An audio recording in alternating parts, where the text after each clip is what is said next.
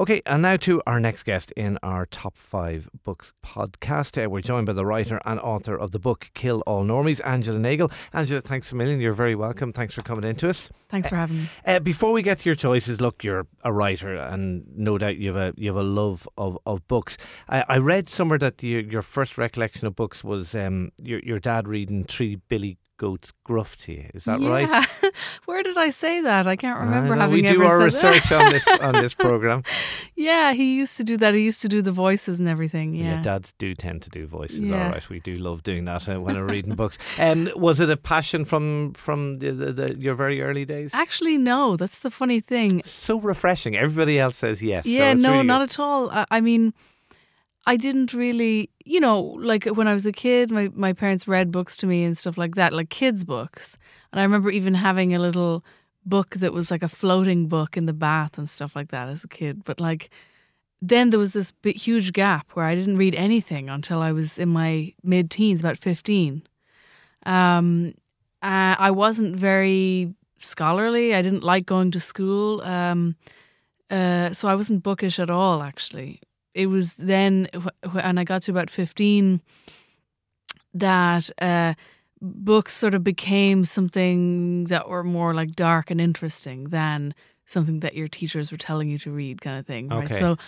So that's why particularly I ended up kind of very interested in kind of radical political writers and also kind of dystopian books and stuff like that. I was really interested in that. So I think I said this somewhere else before as well. I used to sometimes, from that age when I then started reading all the time, I would not go to school and I would just go to the library instead, and I would sit there all day in the library. So eventually when I remember my mother had to come in for like a parent-teacher meeting at one point, and one of the teachers said that I had really bad attendance.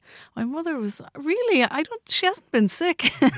And it's because I just wasn't going to school. I was just going to the library. Parents probably assume if their kid is not going to school. Yeah, leaving in their school uniform that they're going to... Well, they're probably doing drugs or like something like that. But I was just sitting in a library because I only wanted to read the things I wanted to read, Okay, you mentioned a few words: dark, interesting, dystopian. I think it's fair to say they are reflected in your choices for the top 5 books. So let's get to your first choice, A Brave New World by Aldous Huxley.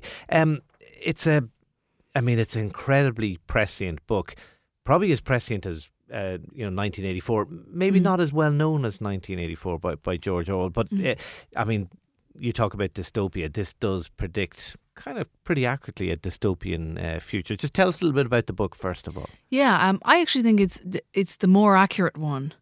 And actually, if I remember correctly, Aldous Huxley taught George Orwell in school.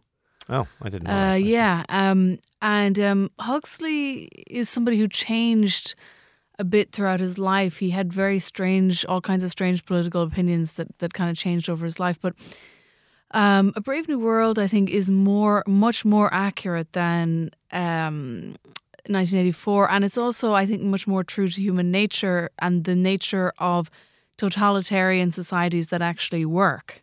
In that, if you want to oppress a population, the kind of relentless, I suppose, more obvious type of totalitarianism that exists in 1984 could never last, because the human spirit would eventually not be able to tolerate it, and it would break somehow. Like what happened with the Behind the Iron Curtain, and ultimately it did collapse for that very reason, probably. Yeah, and then but then if you look at A Brave New World, it's very different because it's pacification rather than a very direct form of oppression. So everyone in it is kind of happy in a way. So the characters in the novel all take a drug called Soma, which probably when it was written was seen as an outlandish idea that everyone would be on mood-altering medications. But of course now that's a reality in a lot of Western societies.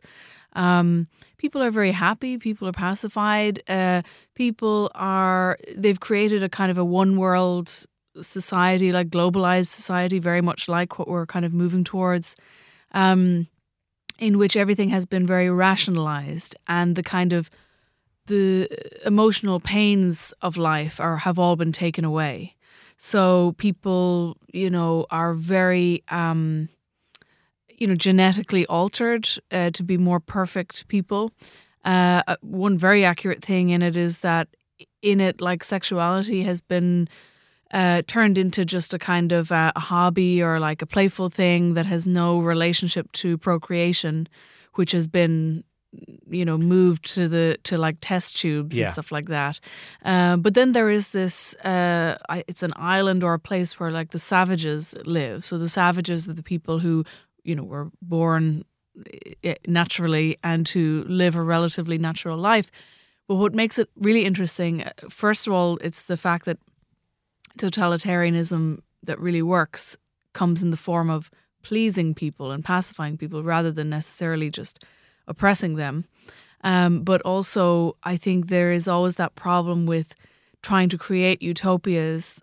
And I'm not someone who thinks I'm not like someone who thinks you should just never try. Like a lot of conservatives kind of think in that way. I don't really, but it is still something that you have to think about. Like in the banishing of all human pain, you in the process get rid of the things that make life meaningful. Or okay, and do you think that's almost where we're at right now? Yeah, very much so. I think it's the most of all the big dystopian novels of that time. I think it's the most accurate by far. If you think of how heavily medicated people are, the idea that there is this kind of forward march of progress where the more you can alleviate the kind of messiness of life in its natural state, actually you erase all of these things in the process, in this kind of over rationalization of everything. Yeah, it was interesting and I know this isn't what you were referring to, what he was referring to, but I couldn't help think when you were talking about the savages versus. I mean, the world has become quite sanitized, even in our kind of. We're icky about things that even 20 or 30 years ago we weren't icky. I can see that with my kids. There's an obsession about, germs and killing 99% or 0.9%. Like, we are much more. It is a more antiseptic, sanitized world, isn't it? Yeah.